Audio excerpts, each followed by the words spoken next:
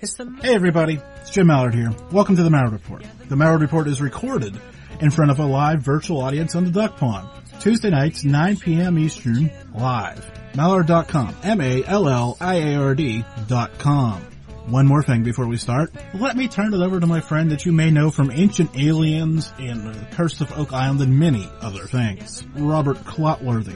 On the Mallard Report, the views, thoughts, and opinions expressed on the show are solely those of the hosts and guests, and not necessarily of Evergreen Podcasts, KillerPodcast.com, sponsor or affiliate, or any other individual or group.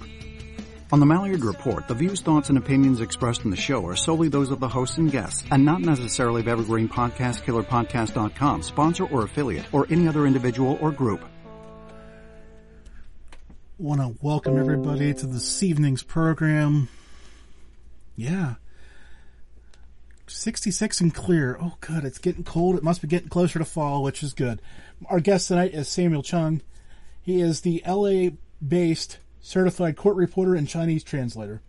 Mr. Chung is here to discuss his Thiaoouba prophecy, The Golden Planet, The Abduction to the Ninth Planet, written by the late Frenchman Michel Desmarquet. In this 1987 book, Desmarquet claims he was transported to a different planet by super intelligent race of giants. Chung spent some time with him prior to his death and believes his account to be true. Samuel, welcome to the program. How are you doing tonight? Very good. Thank you for inviting me here. So I've got to talk about the court reporting and your journey to get to the meeting this guy first, and then I'll probably do one of those little fun ad reads I was talking about, and then we'll move into talking about him and his book. So what made you want to become a court reporter? Court interpreter. I am sorry. Actually, yeah, no problem. Yeah, court interpreter, because I speak Chinese, and I decided that I could do better and make a better living by becoming a certified court interpreter. So I got my license in the state of California and also New York. I'm also a federal court registered interpreter, and I do a lot of work for attorneys and judges and also prosecutors, and it's pretty fun doing this kind of work. It's also got to be kind of difficult, though. I mean, I profess to know next to nothing about the Chinese language, but I just know it's difficult. So it is a very different language. It is very difficult for a non-native speaker because it got 4 different tones, and it has to be someone native to be able to handle the 4 tones well. 4 tones. So, but when I see it wrote out, can you pick up the tone based on how it's wrote? Well, if they're in the English letters, then we have to use a mark to indicate which tone it is. For example, the pronunciation ma. Ma is the first tone, ma is the second tone, ma is the third tone, and then ma is the 4th tone. So those are the 4 different, like singing tones, like different pitches. I know my listeners are out there laughing because I barely speak English at a 3rd grade level, and you're talking about... Yeah, it's very different. And then to do it at a proficient level, and then do it at a expert level, I guess I could call you. That's a fair statement at this point. So, man, that's incredible. It is quite challenging because people have to take the exam, and only about 5% of people pass the exam. It's a very rigorous and challenging exam for people to pass. So I've got one more informal question about this because I'm just curious. You said New York and California. There's a bunch of states in the middle. Why none of them? Because New York and California have the most Chinese-speaking population.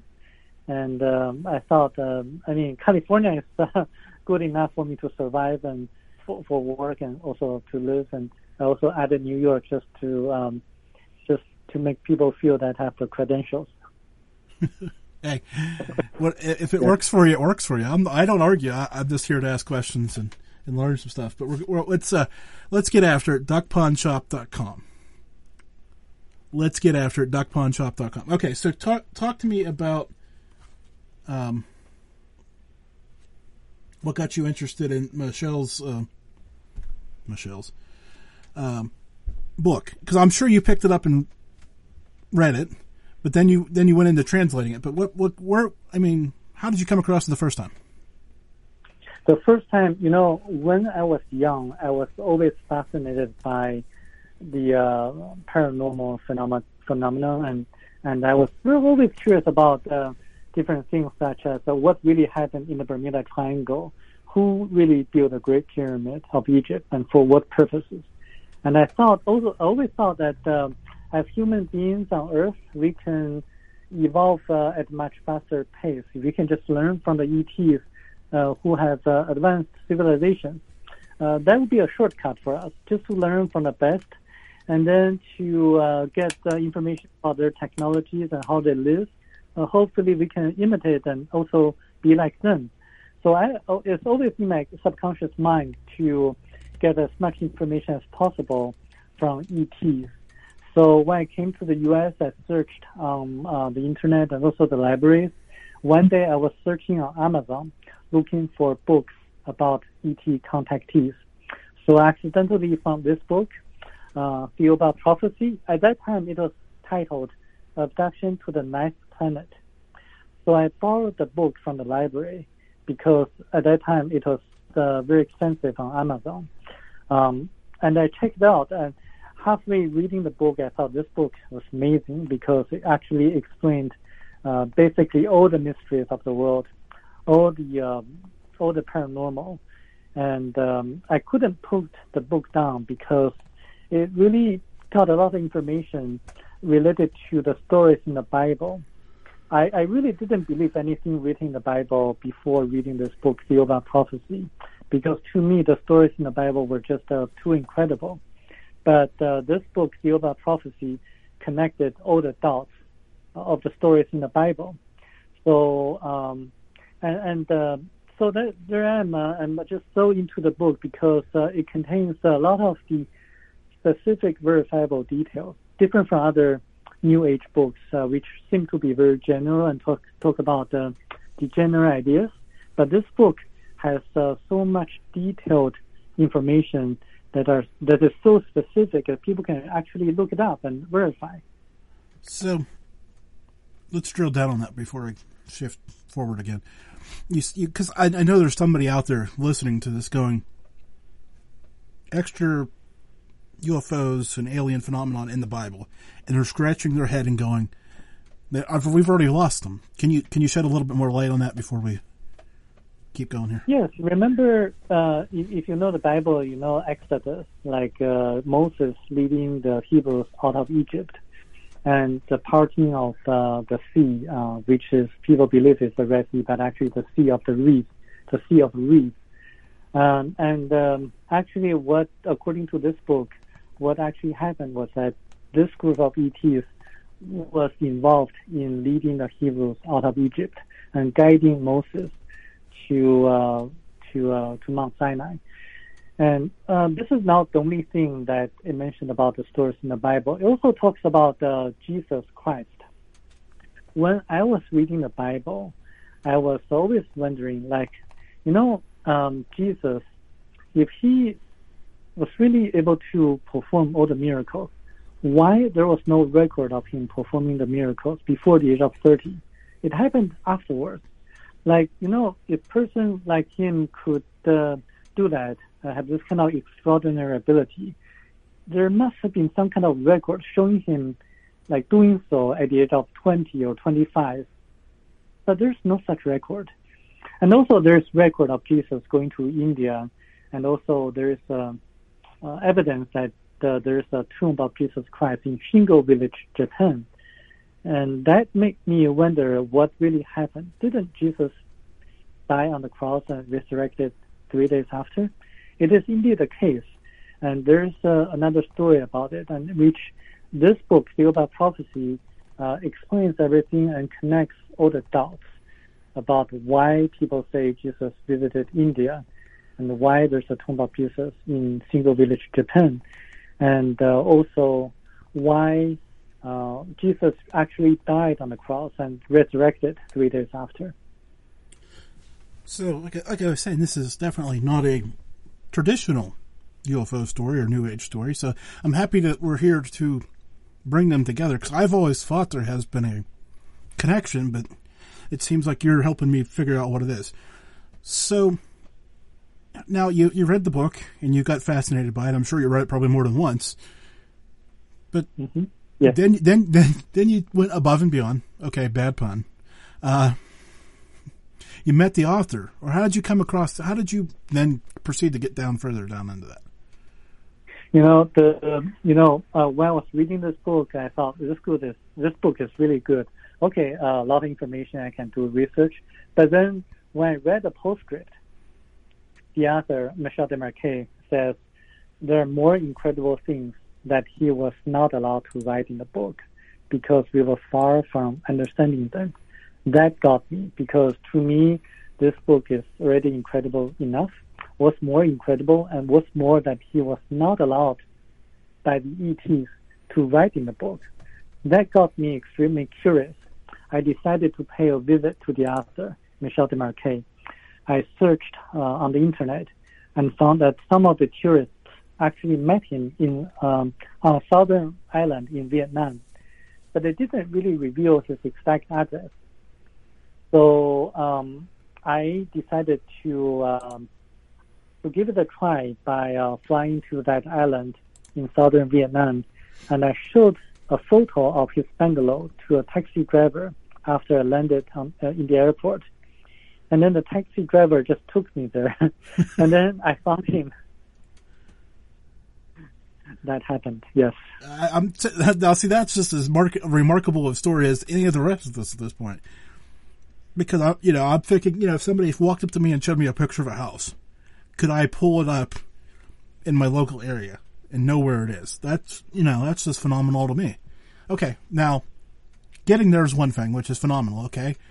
But now you're there. Well, take me through this process, because this has to be an interesting moment in time when you decide to walk up to the door. Yes.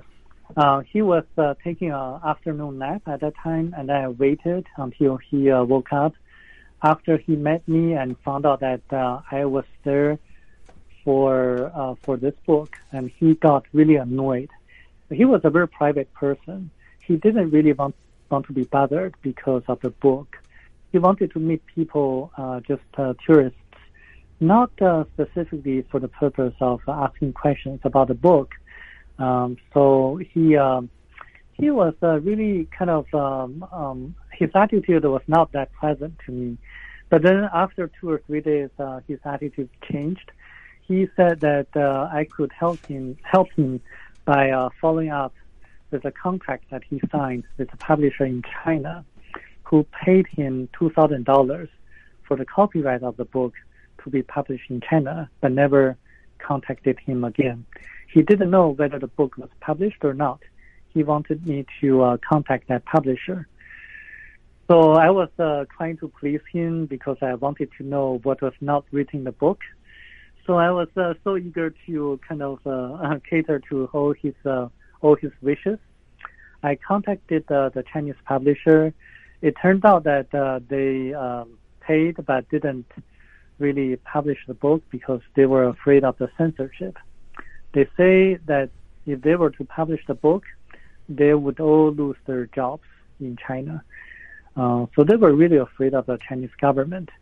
So I had to find another publisher to publish the book. So I tried and I found a publisher, and it was published as a science fiction in China.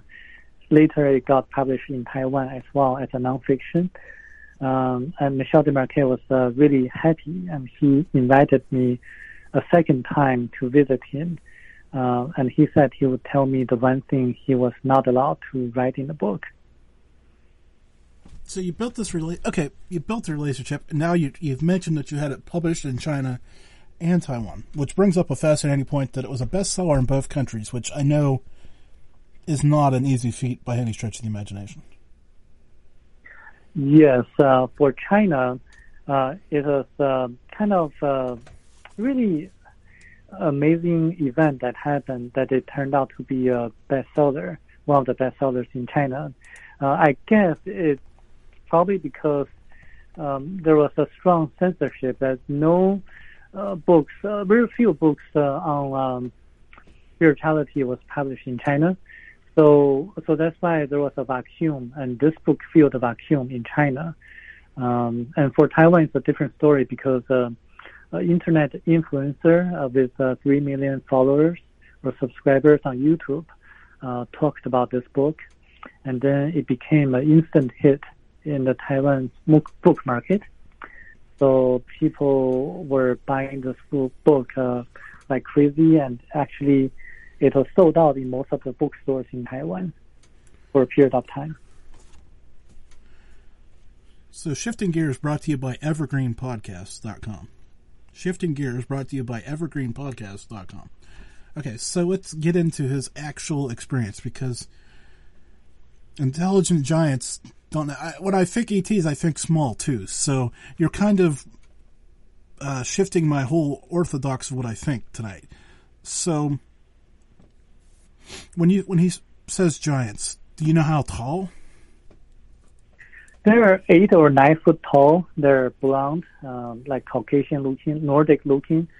They're very beautiful. They have very like enviable breasts to women, and also they have, but they're hermaphrodites. Like they have the male and female sexual organs on their body, so they never age. They always look forever young, like in their 30s.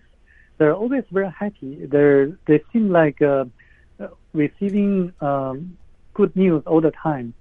So when they look at Michel Desmarquet, the aliens, the ETs who are not familiar with him, were wondering why was Michel Desmarquet always so sad, because his facial expression, or our facial expressions, appear to them to be like a sad facial expression. They are always happy and glorious, and they're very radiant too, because they have very bright auras, and they could perform all the miracles performed by Jesus Christ.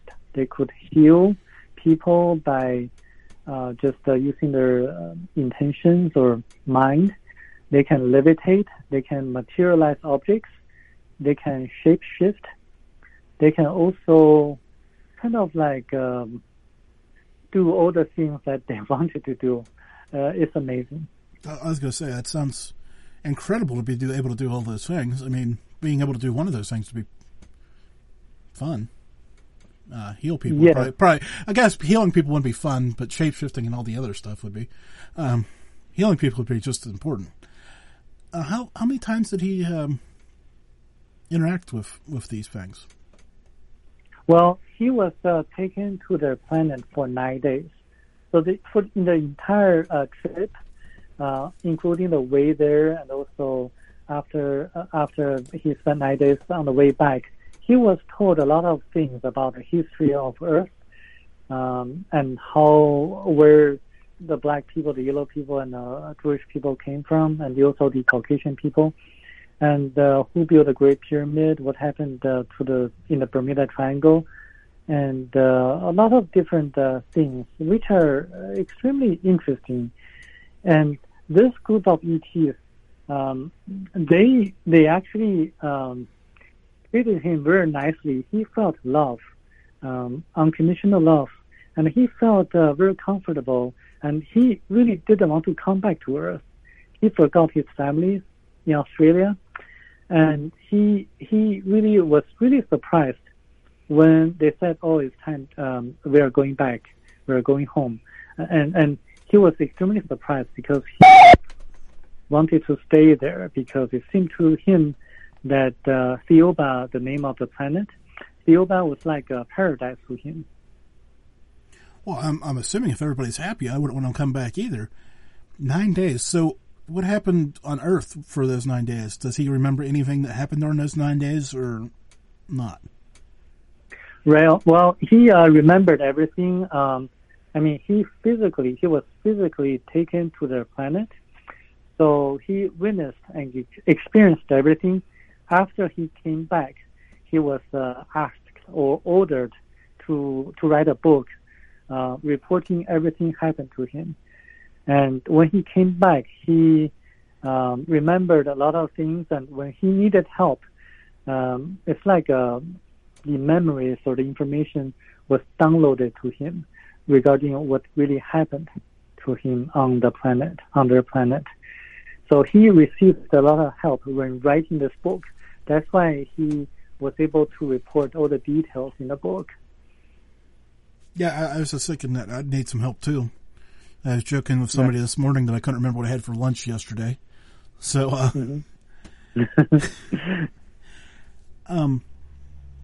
so he gets back and writes the book. What kind, does he have any, I mean, there's got to be trouble trying to get the book out there for him, the first time. Yes. His experience happened in mid of 1987, and then he actually wrote the book in about a few months. But then he had a hard time finding a publisher. One reason was that he insisted the book to be published as a nonfiction in Australia, and all the publishers he contacted wanted to publish the book as a fiction, as a science fiction, and he refused. So he waited until in 1993 when the book was published in Australia. That's about 2 years after the former Soviet Union broke down. And he said that he believes, Michel Desmarquet believed that the timing was also important because it was the Ethiopians, the ETs, that timed the event of the publishing of the book, because that would cause the most effect on the people 2 years after the former Soviet Union broke up. So I've got a question here from Kat Ward of the Paranormal Heart. She's got a great question here for you. Did he ever get into, or did he ever find out why he was the one taken and commissioned to write this book? Yes. According to this book, he had 80 past lives already. So he lived he had 80 previous lives, and so he's considered like a Sokol. Only a Sokol can survive 9 days on their planet. Their planet is a Category 9 planet. Earth is a Category 1 planet. Only the people like him, like having had 80 previous lives or past lives, could survive for 9 days on a Category 9 planet. He was told this, and there are not so many people on Earth who have had 90 past lives. So that's why they chose him, in addition to the fact that he's a man of action. And this I can testify because he really acted upon receiving information, and he didn't wait at all. Just the one thing he didn't write in the book, he told me within 5 minutes after meeting him the second time. So he was kind of like really prompt in taking action. Another reason that I believe there's another reason. He was a farmer and a landscaper in Australia. So he didn't have any college education, and he didn't have any predispositions or presuppositions, and he didn't have any agenda. A journalist, for example, would report things, but then a journalist would also add sensational details in order to sell the stories better, to make it sell better. So I think there's another reason. He's like a blank piece of paper to write on. So he would objectively report everything that happened to him. So I think this is another reason they chose him. See, we've mentioned the Jesus aspect of this. Was he a spiritual, religious man before this experience or after? Or did it changes that look? Well, he really didn't believe in the Catholic doctrine, and he was more leaning towards the beliefs or doctrines of Buddhism. But he was not a religious person at all before and after. This is more about spirituality other than religious beliefs. So according to him, or in the book, knowledge is very important, especially spiritual knowledge.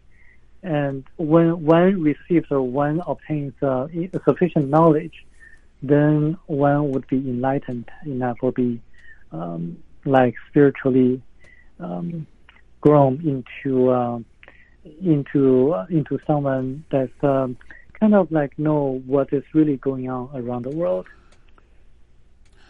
So speaking of going on around the world, did the Giants have any reviews or opinions on our earthly religion? Because let's be honest, we have a smattering of them. Smattering? Is that even a word? A bunch of them. There we go. Don't want to make you translate words that aren't real. Did they get into that at all? I mean, in terms of religions, they talk about organized religions on Earth, and also talk about what's really happening on Earth. In terms of the organized religions, they believe, the ETs believe that the organized religions are a curse on Earth because they tend to distort the original meanings of certain things. For example, they say that the teachings of Jesus Christ were followed for about 300 years or so. And then they were distorted by the councils of the Catholic Church. And the book is very specific about the 4 council meetings that intentionally distorted the original scriptures of the Bible. So they believe that organized religions on Earth is really a curse. And they also talk about what's really happening on Earth. They say that really what's happening right now is not what they appear to be, because there are people running things behind the scenes. The financiers, everything is about money. The oil companies suppress clean energy technologies because hydrogen engines were invented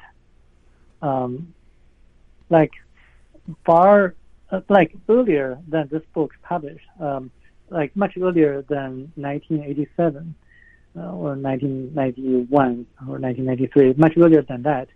But the oil companies suppressed the clean technologies, and so are the pharmaceutical companies and also the politicians.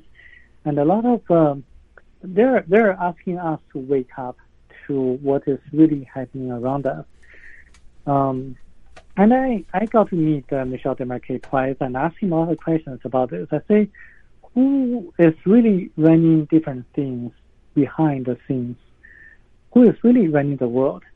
And Michel Desmarquet said to me that according to Tao, the ET, there are 12 families that are running things that people don't know about. And I asked him, who are the 12 families and what are the names?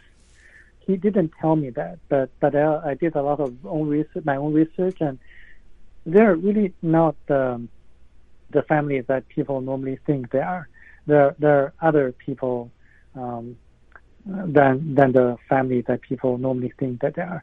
And Michel Desmarquet also added the Catholic Church was also one of the religious organizations running behind certain things behind the scenes. So before I forget, where can people get the book and find you and all that fun stuff? Because I'm sure people want to be checking out the book. Yeah, they can search Thiaoouba Prophecy on Amazon and get the book there. Thiaoouba is spelled as Thiaoouba, B as in boy. Thiaoouba or Thiaoouba, the pronunciation is very similar to Jehovah, and there's a reason for this, because according to the ETs, when the original Bible talks about Jehovah, they were referring to them because it was the Jehovah or Thiaoouba that led Moses out of Egypt. Say that one more time, because I was listening to you, and in my mind kind of got confused because I'm so used to hearing it one way, and then you said it something else. Yes, the pronunciation of the word Thiaoouba can also be Thiaoouba, which is very similar to the pronunciation or the way how people pronounce Jehovah. Yeah, okay. And in fact, the two are related because according to this book, when the original Bible talks about Jehovah, they're actually referring to them, the Thiaoubans, who led Moses out of Egypt. Blowing my mind tonight. That's being speechless isn't a good thing for a talk radio host, by the way. Maybe it is a good thing. I mean, it means I'm listening and engaged in the process, but of course it doesn't really help when it comes time to ask questions, but that's okay. I've actually got one here from Germantown Runner in the live chat who was stirring it pretty good. He says, how do the giants travel? Via multiverses, black holes, teleportation, spacecraft? Okay, so they actually first arrived at a parallel universe, which is somewhere near the Earth's atmosphere. So they stopped in a parallel universe because they didn't want other people on Earth to see them. After a brief stay in the parallel universe, he was transported into their spaceship. And then they traveled at a few times the speed of light into deep space. And then from the deep space, they traveled using what we can say teleportation, or what Michel Desmarquet said is super substantiation, which is like a teleportation in which the spaceship was instantaneously teleported into another location. And then after that, they traveled again at a speed a few times faster than the speed of light to the planet Thiaoouba. So this is how they got their planet.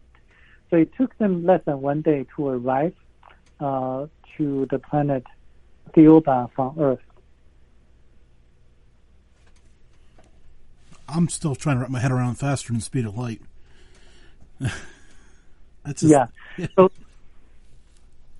So he says that the reason, well, he asked the question, how many times faster than the speed of light?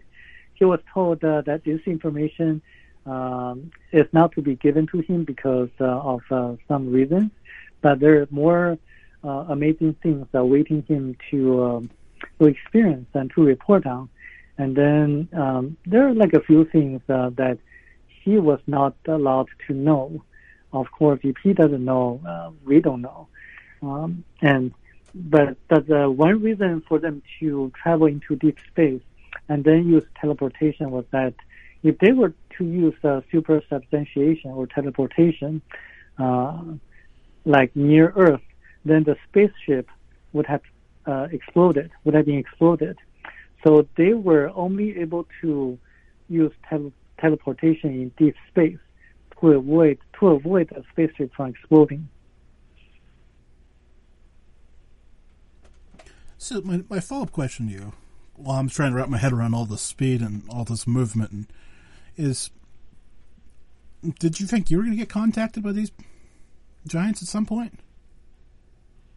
Me? No. I personally have not, but I actually I think that's not important as not as important as spreading the messages, because I think right now we are at a critical moment of time and like a crossroad, and I'm trying to get the message out to as many people as possible so that people can make the right decisions. At least certain people can make the right decisions, because this book is actually a warning to us. It's not a prophecy, but it's a warning. I can elaborate on that. Because, yeah, go ahead. Because I was going to ask you, because that's kind of a, I don't want to say scary thing, but maybe it is. Well, one of the most important messages in the book is that we have to be more spiritual in our lives when making decisions. And technology we think our technology is developing very fast with mobile phones or quantum computers or cryptocurrencies, but they're actually leading us to a more materialistic life. It's going to cause a lot of damages to our spirituality or the growth of spirituality, because when we focus too much on our material life, we don't evolve as much spiritually. Spiritual development is actually the purpose of life. And when we die, our astral body leaves the physical body, and then we get a life review process. So we review everything happened in our lifetime. We can feel the feelings of the others when we acted in a certain way. When we mistreated the person, that person's feelings would be felt by us when we die, after we die. So we judge ourselves. We evaluate how we did in our lifetime. And then if we focus too much on our material life, then our experiences would be very difficult to be filtered by the different, more easy analogy like filtration systems, because we only keep the good things or the spiritual lessons that we learn in our lifetime. How we helped others, how we give unconditional love to others, how we provided assistance to the people in need, especially the poor and the needy. We don't get to keep the experiences of how we enjoyed our material life, such as living in a mansion or driving a luxurious car or spending thousands or millions of dollars on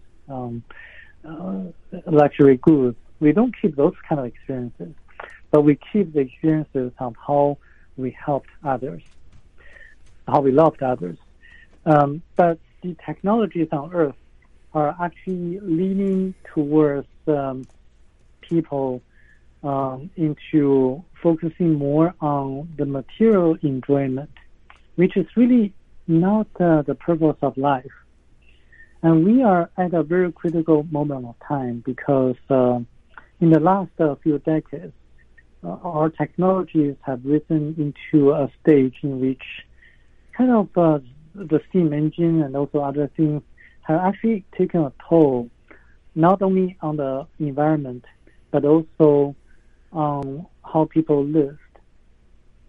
So if we don't change our ways, catastrophes are going to happen for sure. When the messages were given to Michel Desmarquet, this group of loving ETs who showed great love to Michel Desmarquet actually did one thing. One of the main people, like Tao, the character in the book, actually pinched Michel Desmarquet so hard that he actually hurt and got a bruise on his shoulder. They did such a brutality or terrible thing on him was just to make him remember the information given to him by the seven Taurus, because the information, the message was so important that he had to really pass on the messages word by word to us, the people on Earth. Because if we don't really take the messages seriously, then something would happen. And I would refer people to the stories in the Bible, like the two cities, Sodom and Gomorrah. The people in the two cities behaved so badly, and that the Jehovah actually destroyed the two cities, not really because of sodomy, but because the people in the two cities punished the people who did good things, who helped others. Like, if you really read the Jewish ancient scriptures, you're going to see that the people in the two cities punished like a girl who gave food to a hungry person. They actually burned that girl. And they did a lot of terrible things to the good people, the kind-hearted people, and the compassionate people. So that's why the Thiaoubans believe that the people in Sodom and Gomorrah were setting a very bad example to the people who got in touch with them. They're like the cancer cells spreading the tumors to other parts of the body. So they had to take the cancer cells out, or the tumors out. So I think I'm doing everything possible to warn people, and this book is a warning to the people that they really should look inside of themselves to look for answers and to learn and to know, have the knowledge that spirituality is something that they should really pay attention to, not the material life. So my question is, well, I guess it's more maybe following up and want to get a little bit more clarification, because this was 1987 he was getting this message, and I mean, goodness, I'm trying to do math on the fly and I shouldn't. 35 years removed from that, and technology has boomed quite a bit in the last 35 years. And I totally agree that prophecy, or that warning, or however you want to put it, has come true, because we have been so less human in the last 35 years than we were before. And I don't see it slowing down. So I guess the point is that maybe we need to start paying attention to these things. Just to make sure I'm hearing you correct. Okay. That's right. We need to. Actually, I think there's a lot of information contained in the book that I really don't have a lot of time to elaborate. And I don't want you to give it all away, but I just wanted to make sure that we got that point out there, because, I mean, the proof is the time that's passed since the book was originally wrote, right? To get it, just saying that here's one case study and that was right. I mean, dead on, spot on. Yeah. I mean, there are also a lot of verifiable evidence or details contained in the book. I can elaborate a little bit more on the parallel universe and what happened in the Bermuda Triangle, and also the evidence or documented by David Paulides, the Missing 411. Oh, go ahead, because he was on the show before, so go ahead. Yes. So what happened in the Bermuda Triangle was that there was a warp, or like a portal, into a parallel universe. Planes or ships that are near that location, which is like a floating location, got sucked into this parallel universe. Once they're in the parallel universe, time stops and people don't feel any pain and don't feel any hunger. And so that's why, actually, Michel Desmarquet went into the parallel universe and saw people wearing medieval clothes, and also people in ancient times behaving like savages. And it reminds me of the Missing 411 cases, strange cases, people who gone missing in the national parks in the U.S. in clustered locations. I believe that those clustered locations are where the warps of parallel universe existed.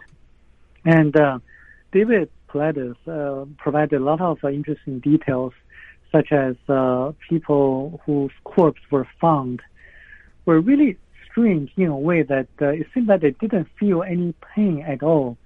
They walked to their bones, or they ran to their bones, and they had a lot of bruises or injuries that if a person felt any pain, and they wouldn't have let themselves into those kind of pain or injuries. So this kind of coincides with the fact written in this book that people in parallel universe don't feel any pain and time stops. And also a lot of David Paulides, I really like him very much because he said that some people after they were found after they went missing and after they were found, when asking what happened to them, they reported like a lot of descriptions that really didn't appear to be in the vicinity of where they went missing. So they were describing places in which didn't appear to be like where they went missing. They were like a different world. So this is really interesting because Michel Desmarquet describes what happened to the parallel universe he went into, like to be very, very different from Australia or anywhere he visited. And I think this book, I mean, if you know him, if you know David Paulides, maybe you can ask him to read this book because it can be helpful to him, because I believe the parallel universe theory explains a lot of his missing 411 cases. I'll see what I can do. Thank you. Question from Kim in the chat room here. Have you ever, you mentioned being interested in the paranormal. Have you ever seen anything paranormal, ghosts or UFOs or aliens or anything like that as you? As myself, no. I'm very insensitive in a lot of ways. I've never seen a ghost. I've never seen a UFO, but I've heard people who are able to see ghosts, who have seen UFOs, and who actually got contacted by the grace. I have a friend, a Chinese friend, who a few days ago contacted me, and she knew that I was into the UFOs, and she said she had this kind of experience. Happened like a few weeks ago, that she was paralyzed, and she saw this kind of two grays, and they shone a very bright light on her, and her pains or her injuries on her knee were kind of fully recovered. But she believed that she was implanted by them on her head. And coincidentally, Michel Desmarquet spoke about the grays. In fact, he saw that there were at least 200 different ETs in our galaxy, at least 200 different races, different kinds of ETs. And the grays were actually, according to this group of ET from Thiaoouba, they came from Category 1 planet, same as Earth. We are like elementary school students. The grays are also like elementary school students. The Thiaoubans, on the other hand, came from Category 9 planet, so they're like the professors. And they're highly evolved, I mean the Thiaoubans. A level higher than 9 would be the source, the creator of the universe. So the grays actually came to the Earth just to observe us, and they did put some implants onto about 150 or so of us, because they really wanted to see how we respond to our increasingly decreased immune system. According to them, our immune system has been decreasing since 1948, after the atomic bomb was launched, and so the grays are also having the same problems. Their immune system has been decreasing over time, so they're the dying species. But on the other hand, there's absolutely no danger to us with their implants, because according to the Thiaoubans, they have been observing the grays as well to make sure that they don't harm us in any way. So people who have the implants, don't worry, they're not harmful at all. So don't be afraid, not to be scared at all. What about the what is it, RH blood type that I've heard so much about? Do you know anything about that? Well, I mean, I know that the U.S. government has been working with the grays or RH1, probably the RH1. I'm not really sure, but to gain their technologies. So in a sense, the elementary school students are learning from another elementary school student. We are learning the technologies from Category 1 planet, which is not bad, but if I were the U.S. government or anyone with a reasonable mind, I would learn from the best. Learn from the category of 9 planet, the people there, and to learn how we can evolve better. Seems like I'm jumping all over the place. Probably because I'm looking at the clock and we're starting to run out of time, so I want to make sure I get as many of these things as I can. You mentioned the 89 past lives earlier. Have you ever tried to figure out how many you've had, or why he would have had so many? No, I'm not really, I wanted to be hypnotized before. But for some reason, I just, in my subconscious mind, I just know that I'm not able to be hypnotized. So I never tried again. So I don't know how many past lives that I have had. I guess a lot, because I just have a very intuitive mind. And it seems that this book resonates a lot to me. And that indicates that I'm an old soul, just like other people who resonate to the messages in this book. And go ahead and promote the book one more time because I've got a bunch of little random, I don't want to say off the wall questions, but general interest questions I want to get to here with you, just because. So let's put a close on the book for a second. Okay. The book is titled Thiaoouba Prophecy, or Thiaoouba Prophecy, Thiaoouba. People can find this book on Amazon. And my personal website is chinasona.org, CHINASONA.org. So, like I said, I got a little rapid fire here for you to kind of because we're getting close on time and I don't want to push us too far over and get into a deep point and have to cut you off. So here we go. What's your favorite book? Wait. I guess there's your preference, not the book you translated, but another book. Yes, my favorite book is this one, Thiaoouba Prophecy. There are like a few other favorite books that I'm into, and but they're like the books written by some medical doctors, such as Brian Weiss, who studied past lives using hypnotherapy, and a few others.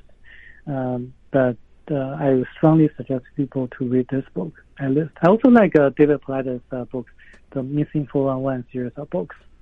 Yeah, they're interesting. If you're interested, I tell the people that are interested in true crime, they need to pick up some of those books because it falls right into that. But it's not really crime, but close enough in some of those cases. Well, some of them are, I guess. Maybe. I don't know. And I also like Barbara Brennan's book, Hands of Light.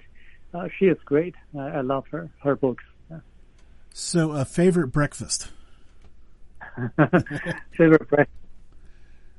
I would say celery juice and also fruits. I follow the medical medium Anthony William, and I believe he is the right person to follow because a lot of his messages are very similar to the messages in this book.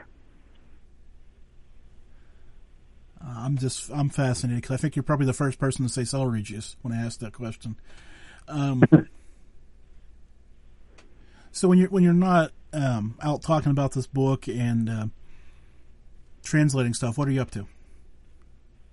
Well, I do a lot of research. Right now, I'm actually trying to develop an aura camera to study the human energy field, to capture the human energy field. I'm always learning and also investigating or coming up with different things to help people out, either materialistically or spiritually. And I think when people have the knowledge, they know how to act. An aura camera. That sounds. I want to say neat, but I know that isn't the modern word, and some young kid is laughing at me right now. But that's okay though.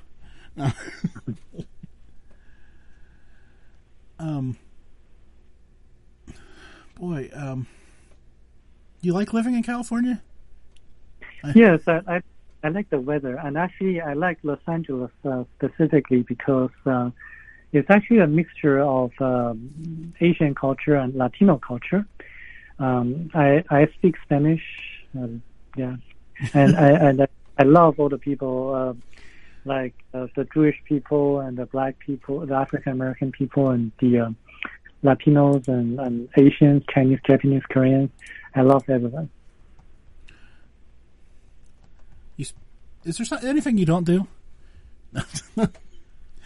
I don't take any drugs, hallucinogenic drugs, because according to this book, it's actually a danger to take any form of hallucinogenic drugs because they affect negatively your human energy field or your aura, or in another way, like your astral body. So people who can see auras, people who can see the human energy field, tell me that they can tell immediately if a person smoke or take hallucinogenic drugs or not, because the aura looks very ugly. So, I've got a question here from Captain Canada. Have you ever been to Canada? Canada, yes, I've been there once in the past to Vancouver. Did you like it? I'm sure that would be the next question out of their mouth, so we're just going to have to... Yes, I like it. I was visiting a friend of mine from high school. She is a great friend of mine, but she is, like a lot of my friends are not into this book, and I try to persuade her, but she is just not into it. That's okay. It's not for everybody, but you have to try, though. I get it. Yeah. Trust me. Just like this show, you have to try to talk people into listening. But most of the time, well, I don't know if it's any different for a book or not, because I know sometimes, there's the time commitment either way. Yeah, I'm just like planting seeds. Some will grow, some will not, and it's up to the person actually. Yeah, you're right. You just got to plant it and then hope it grows, and if not, well, there's a fair, as long as a few do, right? That's all that really matters. Yeah. Hey, I appreciate you immensely, Samuel, for hanging out with me and getting back, and I do appreciate you dropping the note that said you wanted to be on, and I'm glad you did. Thank you so much for having me. And thank you for dealing with my little technical snafu off the top. So no problem. Talk to you again soon, I'm sure. Yes, of course. Have a good night. Good night. And there we go. There's Samuel Chung. Interesting story with the guest tonight, and yeah, I don't know what to make of all that. I'm still trying to wrap my head around a number of those points about time and travel and prophecy and Bible and Jesus and aliens, and there's not many guests that will take me back and leave me speechless for moments at time. But this one did tonight, and I enjoy that quite a bit. So we're glad to have that around here. So, yeah. We're doing good, and we'll be back, and we got some more stuff coming down the pike here, and a lot of stuff. A lot of changes, I think, maybe. I've been talking to Germantown Runner and some others today about maybe some things. We'll see how it all comes together. I don't know. We'll see. Germantown Runner has no idea when the post is coming, so he won't know if I hit it or not. I love that. And it's about a minute from now. Of course, it'll be playing, I've already missed it or hit it when he gets to hear it because of the delay, but at least he'll have a clue when it's coming. I just want to take a moment here and remind people, if they're not on the duck pond, you could hear the crowd tonight, and you should see the buzz and the energy that is on the pond at certain points. And boy, it really helps me, because tonight I'm not feeling the best, if you can't hear it in my voice. A little stuffed up, a little sciencey, a little plugged up in the ear even. So yeah, it's good to have a good crowd and a bunch of energy to kind of suck in and live off tonight. So I'm glad they were there. But yeah, if you're not subscribed, you need to subscribe, because this is what you get around here. You get fun stuff, unedited, live. You get it. You just get it, and it's raw. And some nights it's good, and some nights it's not. It's okay. It's the Mallard Report. It's what we live for around here. It's the Mallard Report. Yeah, the Mallard Report. Hey, I want to thank you for joining us. It's been a good show tonight. I hope you enjoyed it. Take a few moments, subscribe, share, all the fun stuff. You know how to do it. I don't have to tell you. Just be ready for next week. It'll be sooner than you think.